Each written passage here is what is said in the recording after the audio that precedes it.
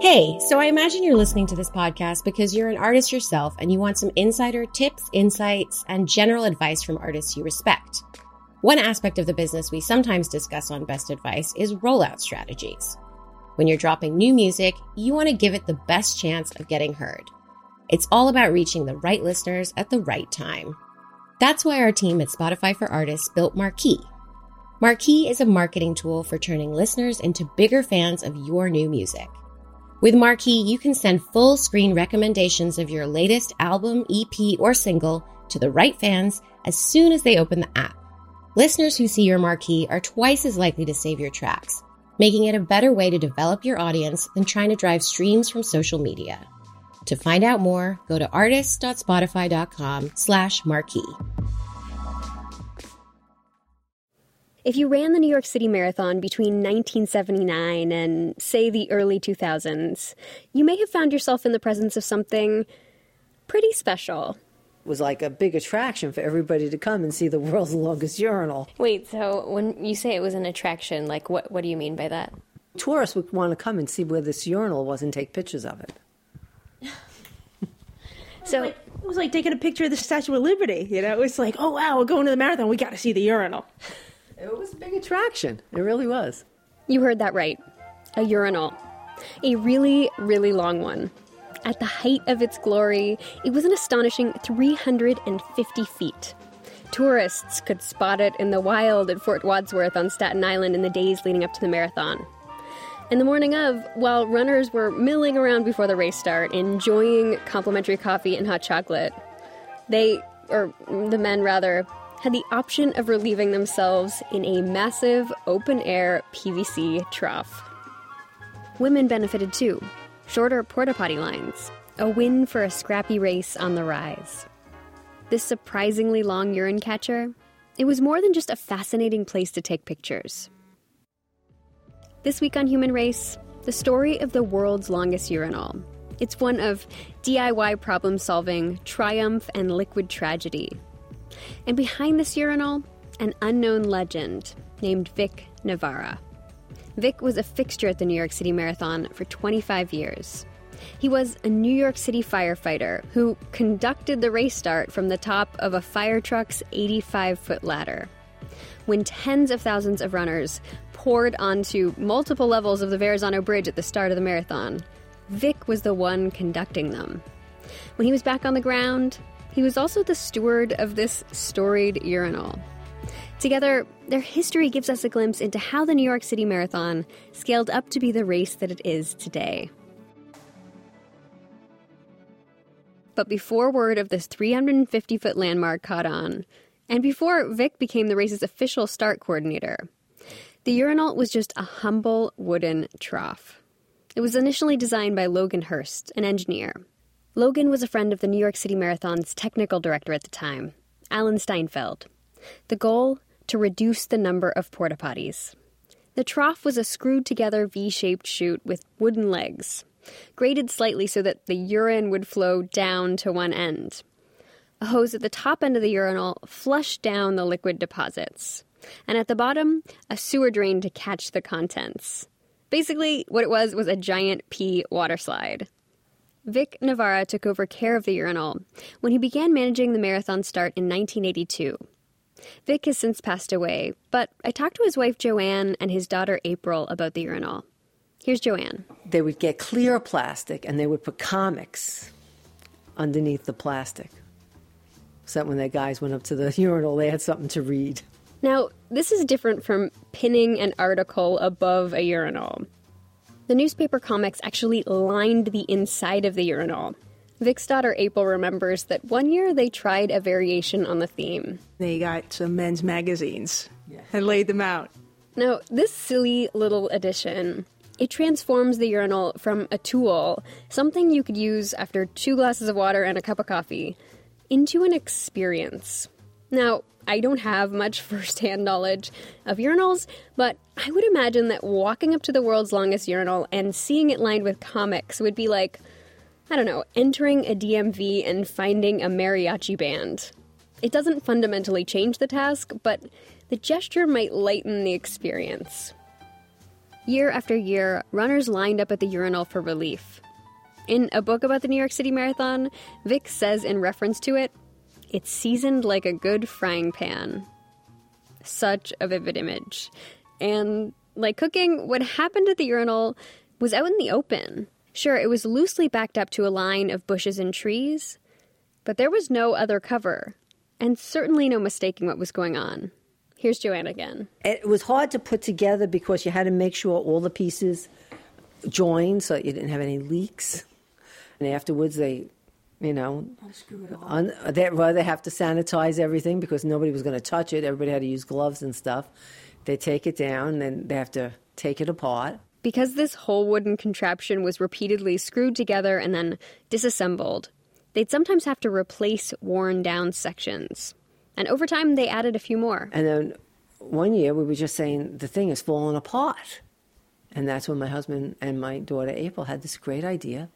Let's make a bigger one. Here's April, Vic's daughter. Dad and I was sitting around up at the lake house and said, gosh, he says, we got to come up with something simpler. We need something that's going to be easy, that we could put together faster. It's going to require less labor, and it's going to be more durable. April was home from college for winter break. This was around 1989 or 1990. The Navarros live on Staten Island, but over the break, they were at their house near the Poconos in Pennsylvania. That house is one that Vic and his family built by hand. So the two of us started brainstorming and came up with the idea of if we took giant PVC pipe, and it was probably like 18-inch pipe, and cut it lengthwise in half, so you had like an open trough. And then they went and they saw Fred. That's Fred Lebow, the New York City Marathon race director. The previous wooden urinal was over 200 feet long. The new PVC one would be 350. An even longer world's longest. Fred was like, I love the idea. I love it. The world's longest urinal, version 2, was born. The thing made it into newspapers and magazines. Some thought it was gross. Others thought it was novel and amusing. The urinal's most appealing feature, though, at least to the people who put it in races, it was a problem solver. And in 1996, Dave McGillivray, the technical director of the Boston Marathon at that point, he had a massive problem that needed to be solved. The problem was there's no space really here to put porta-johns, right? In March, I met Dave in Hopkinton. When did you come up? Yesterday. A town west of Boston where the Boston Marathon starts. Now, where do you live? New York. He drives me around town, and he gives me a tour of how tricky providing adequate bathroom facilities can be. So they would have to do their last piece of business up there, and then they'd come down here, and then they'd wait in line for the gun to fire. But as you're waiting, you got to go to the bathroom again. So what they would do is jump over the barricades and go behind Mrs. Brown's house. There was one year where it was just a lot of it and a lot of complaints. You know, we call it Urine Gate. We're on our way to the location of the Boston Marathon starting village. This is where runners mill around before making their way to the starting line. Now, in 1995, there was no starting village. There were 9,416 people that entered the marathon that year. 1996, however, totally different story. That year, there was a much, much more difficult bathroom problem on the horizon. The race's 100th anniversary is 4.5 months away. He spent years planning for it. Dave brought on Vic from the New York City Marathon to help with the race preparations. But suddenly, a significant variable in the equation shifts. Initially, they were planning for a big swell in entrance, so that would be probably like 25,000 people, more than double the year before. And then all of a sudden, the 100th came, and it just went off the charts. What they got was closer to 40,000 people registered. And we needed to do something really quick. Even if there were enough porta-johns in the state of Massachusetts to bring here to set them up, there's not enough space for that. So that's when I started thinking, we're going to have to do something outside the box. So a few months before the race, Dave admits he needs help. He calls in a 350-foot favor. And I'll never forget it. I think it was Christmas Eve or the day after Christmas, we get a phone call, and it was from Dave. This is Joanne again, Vic's wife. And he said to Vic, remember that 20,000 I told you about? And he said, yeah. He said, let's nix it. He goes, oh, okay, you're not going to do it? He goes, no. They had to prepare for an even larger crowd of well-hydrated people. Estimates out the window, Vic agrees to help in one very important way. In addition to taking charge of the Boston Marathon's first ever starting village, he also agreed to solve Dave's porta potty problem with the world's longest urinal. Or most of it. That PVC trough, a New York institution, it was going on a field trip. Now, although Vic agreed to bring the urinal to Boston's 100th anniversary race, he wouldn't bring all of it.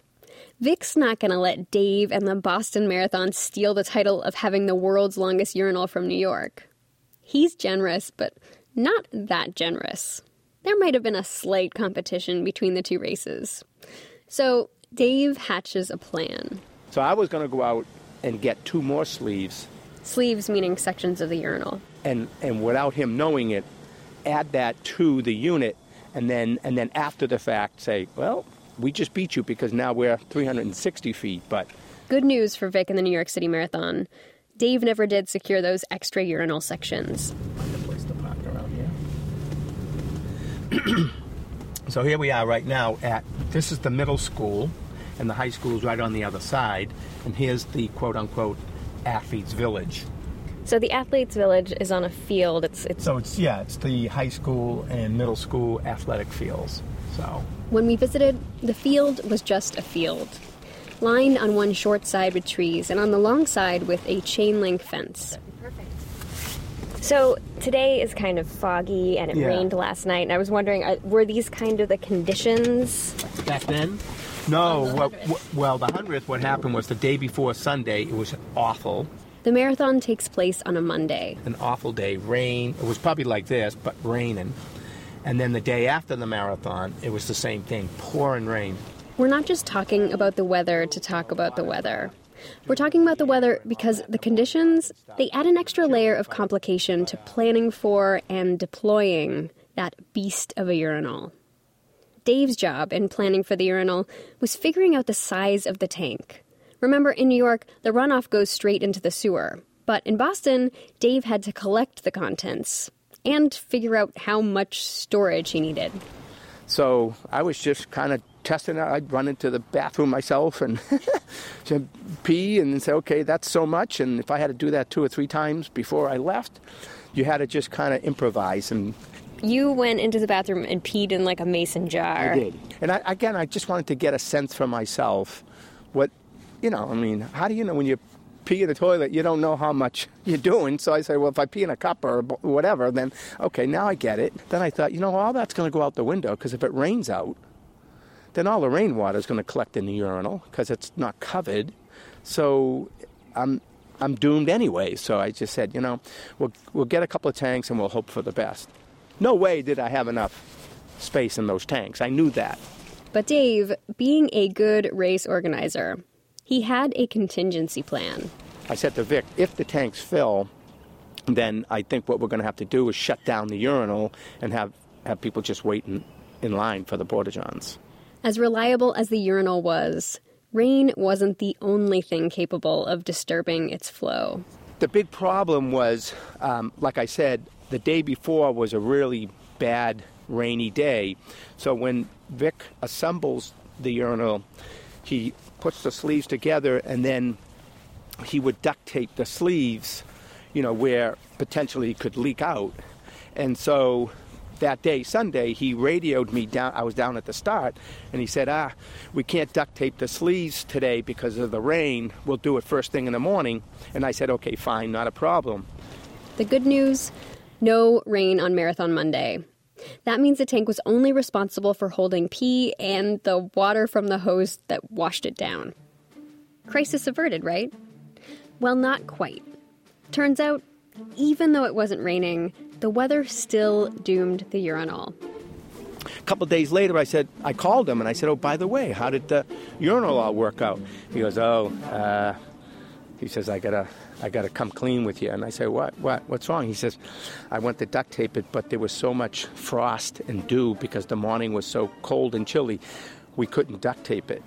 The duct tape wouldn't stick to the PVC pipe. The sleeves were screwed together, but not water sealed. And I said, so what happened? He says, we didn't collect anything. I said, you're kidding.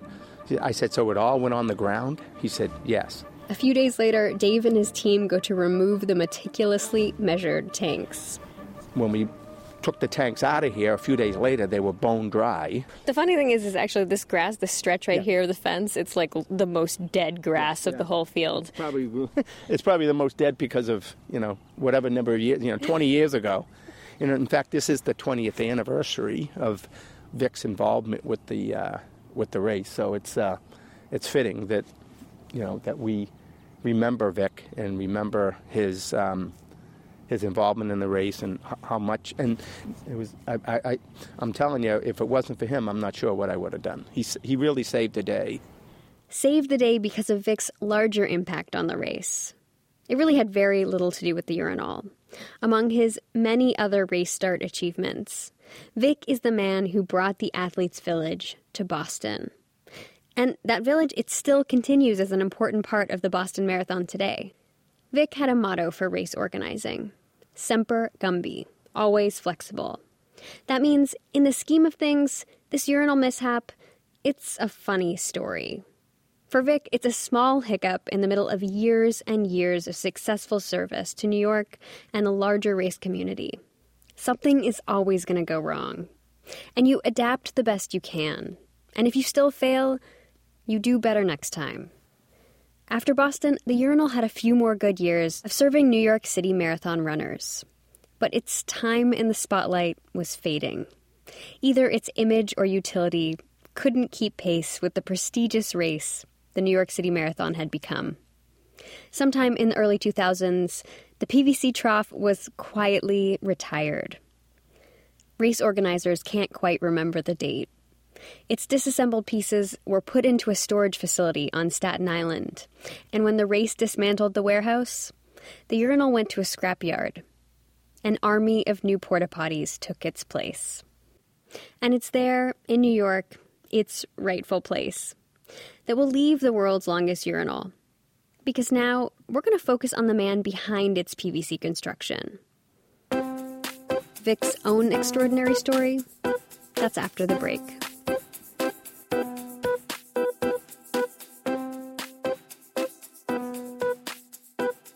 Are you listening to the Runner's World show yet? If you're not already, you should be. In the episode that airs this week, this Thursday, episode 10, 2 Runner's World staff members take the Air Force fitness test, the official one. Here's a sneak peek. Do you feel like you have any idea about how you're going to do right now? Boy. I am very nervous. I'm not so good at push-ups or sit-ups. I pretty much stick to running. I think I could probably bang out 30 push-ups, sit-ups. Geez, I hope I can hit the sit-ups. I feel like that shouldn't be that hard. I am totally out of my element here, and there's a room full of people that are all looking at me and are going to laugh at me very soon. I might regret this in a few minutes. To find out how they fared, subscribe. You get new, great episodes every Thursday. Interviews, service, news of the week. It's really great. Now back to Human Race.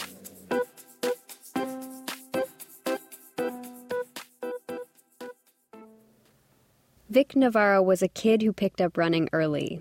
He ran in high school and became an active member of the Staten Island Athletic Club. He married his high school sweetheart, Joanne, and they had 2 daughters. Meanwhile, he became an electrician and then a New York City firefighter. In 1976, when the New York City Marathon becomes a race that covers all of New York's 5 boroughs, Vic decides he's going to run it. Here's Joanne. I never trained for it. So he went down, he ran the marathon. That night he came back, he goes, it was great. We got to do this next year. And I looked at him, I said, we got to what? He goes, oh, no, we're going to go down, we're going to work. I told him we'll be there to volunteer. And true to his word, the following year, him and I went down and we worked the marathon. And then in 81, I think we both ran it together. And after the following year, we were going to run again, and he got hurt at a fire. Vic was a New York City firefighter. His job was search and rescue. Or rather, he was the one going into burning buildings. And he couldn't run. And at the same time, Alan Seinfeld and Fred LeBeau Of the New York City Marathon. had asked him, would we consider doing the start? And he said, oh, yeah, sure, okay. What he had just happily agreed to, essentially adding a second career on top of his first one. And then he roped in everyone else he knew, including his own family. I was 7 when we started working on races, and 10 when I started on the marathon. In fact, the first time I volunteered on the marathon, it was my birthday. It was October 25th, 1980, and at 3 o'clock in the morning, my dog had 6 puppies. And because we were so busy with the marathon, my aunt stayed up all night with the dog. Like, happy birthday, here's some puppies, you have to go work. Yeah, it was crazy. That's Vic's daughter, April. You know, at a very young age, you learn to answer the phone properly because it was often a business call or it was something important. And you know, I had to sound older and mature so that people would take me seriously and actually give me a message to pass on so that we could act on it properly. Joanne, Vic's wife, handled volunteers. His daughters stocked the porta potties with toilet paper and tampons. For the Staten Island crew, the New York City Marathon was a family affair. But it didn't stop at family. When he'd meet new people, he'd always ask, what are you doing the first weekend of November? Because that's marathon weekend. The man made his passions clear. He wore head-to-toe race gear, save for a New York Fire Department baseball cap. That plus a warm smile and an easy way with people. Who could possibly resist? I think what Vic had was the ability to have people gravitate towards him. This is Peter Cha-Cha, the current New York City Marathon race director. He had a great personality. He got along with everybody. And, you know, he was a former fireman. You know, he was a lieutenant in the fire department. So there was the sense of getting things done in a sort of a strategic and orderly way as that department normally does. But he had a way about him that people just loved to be around. Vic's friends became volunteers. His neighbors became volunteers.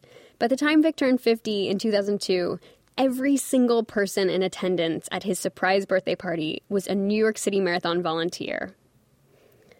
Vic's capacity for building relationships, it made him someone that people wanted to work with, which made him more effective at his job.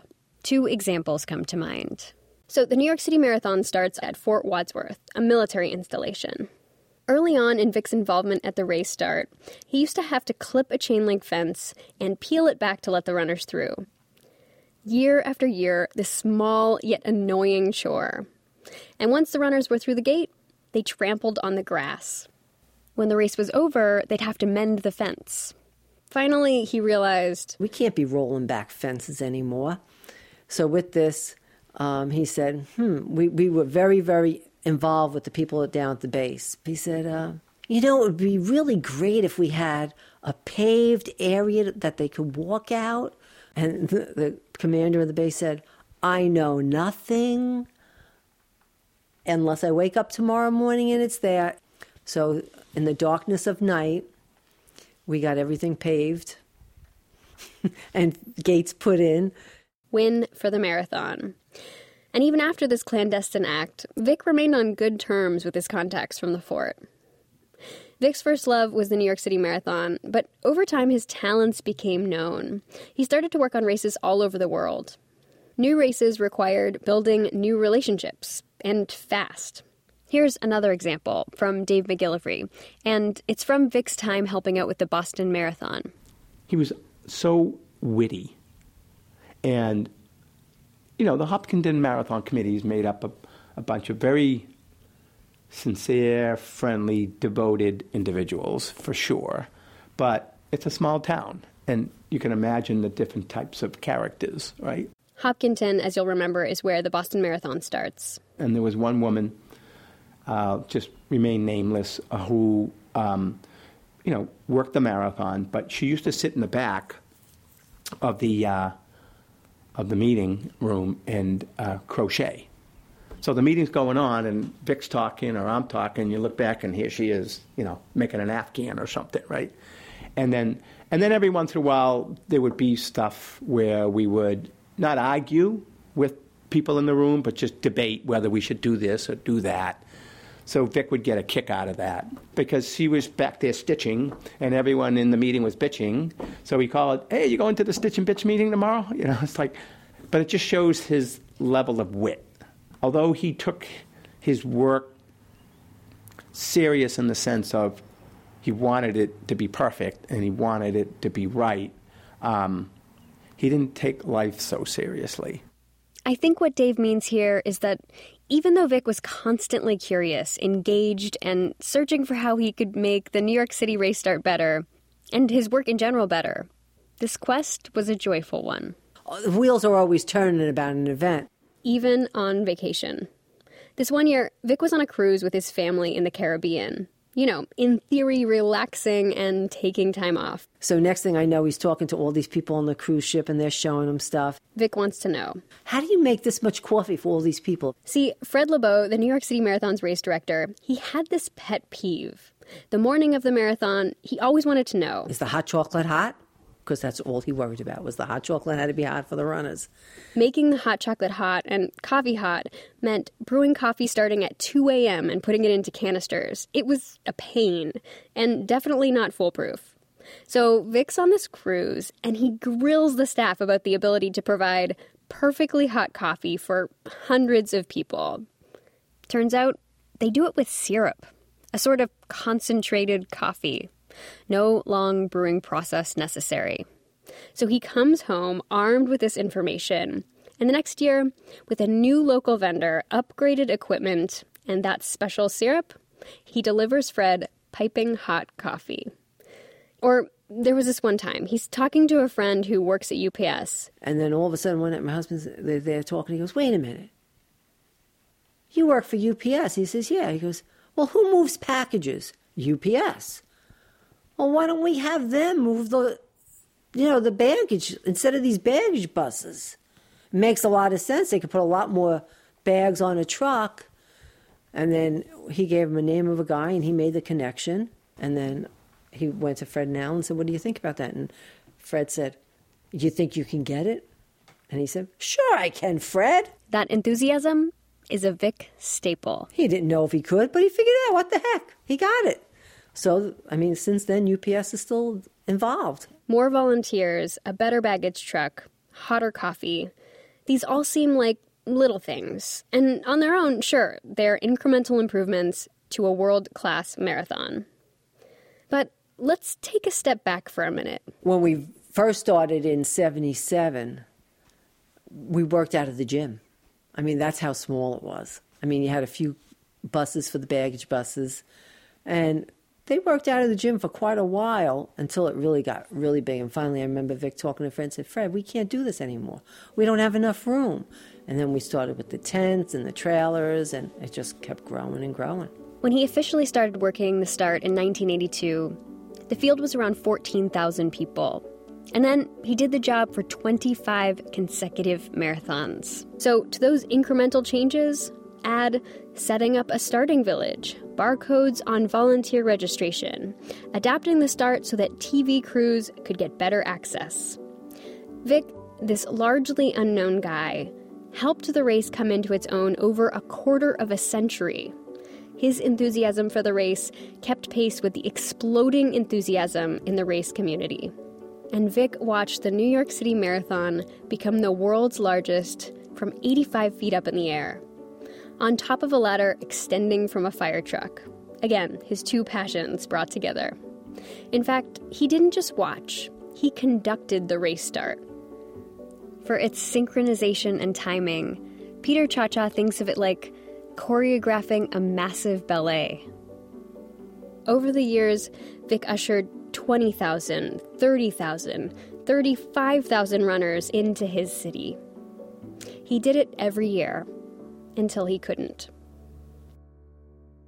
In 1997, Vic retired from the fire department. And with his newfound freedom, he picked up race start coordination full-time. And he traveled all over the world to work events, all the while spreading the knowledge he'd gained in New York. In 2001, New York and the fire department needed him back. Or rather, in classic Vic fashion, he rushed in to help. The terrorist attack on the World Trade Center killed 5 members of Ladder 35, Vic's old company. Vic jumped in to help the fire department, and he poured his efforts into Ground Zero rescue and recovery. And he stayed, and he worked there for months. So basically, in 2001, I pretty much ran the whole marathon, because he wasn't even home. He'd come home maybe for a couple of hours to get clean clothes, but he wouldn't even let me wash the clothes at home. They were washing them in the firehouse. The marathon went on. We kind of worked hand in hand. I worked from here, and he worked from Manhattan. So if there was anything that had to be done at Roadrunners, he'd take an hour off and run over and do something, back and forth. Vic spent much of the coming months at the disaster site. The Feld buildings produced an enormous amount of debris. Vic worked amid dust, smoke, and toxic substances that people should not inhale. But Vic's mission, to help in any way he could, that meant showing up. My brother is, I guess when 9/11 hit, I remember one time he said to my husband, so he happened to come home one night just to pick up more clothing, and my brother happened to be here, and he says, so how many people did you know? Like, as if it was like, 5 people? He just looked at him and said, are you kidding me? It was like he was so involved in the fire department. He knew, almost all of them. The New York City Marathon is in November, and Joanne remembers working the start with sharpshooters on the bridge, stationed over their heads. Vic was at the top of the ladder, looking over his runners and his city, as usual. In the years following the tragedy, another wave of misfortunes started to appear. First responders were diagnosed with chronic respiratory problems and cancer. 4 years after his work at Ground Zero, Vic became one of them. In 2005, Vic was diagnosed with sinus cancer. Vic had multiple surgeries to try to remove the tumors growing in his face, but they were unsuccessful. By 2006, he lost his sight, but not his love or dedication to his community or the New York City Marathon. That year, Joanne remembers she and Vic giving a tour of the New York City Marathon starting area. And we had to show him different things in the fort. And at that point, he was still blind, but nobody knew it. And he just stood right next to me and we walked. And he was able to say, okay, over here is Charity Village. This is what, and they were like, they didn't even know that he was blind. But that's how well he knew the fort, like the back of his hand. Even as his health declined, he continued to take conference calls, and he did whatever he could to help out with the race. In 2007, though, Joanne took Vic's place on that 85-foot ladder. But as sick as he was, and without sight, there was still no way Vic was going to miss the race. Here's Dave McGillivray. Yeah, it was really, it was painful. I remember going to the race and went to see Vic, and he was in one of the recreational vehicles, and he still, even though we knew inevitably what was happening, he still had a great attitude. He was funny. He accepted his fate. But he was proud to know that that it was in the hands of his, not just other workers, but his own family, that his wife was going to be up in the bucket truck this time where he always was. I mean, that was his perch. Even in the most tragic of circumstances, Vic was prepared. When he died 2 months later, newspapers reported he had planned his own funeral. Somewhere around 500 people attended. Guests included people from London, Dave McGillivray from Boston, even the neighborhood FedEx guy. They were there for Vic Navarra, his love for the race, and his love for New York.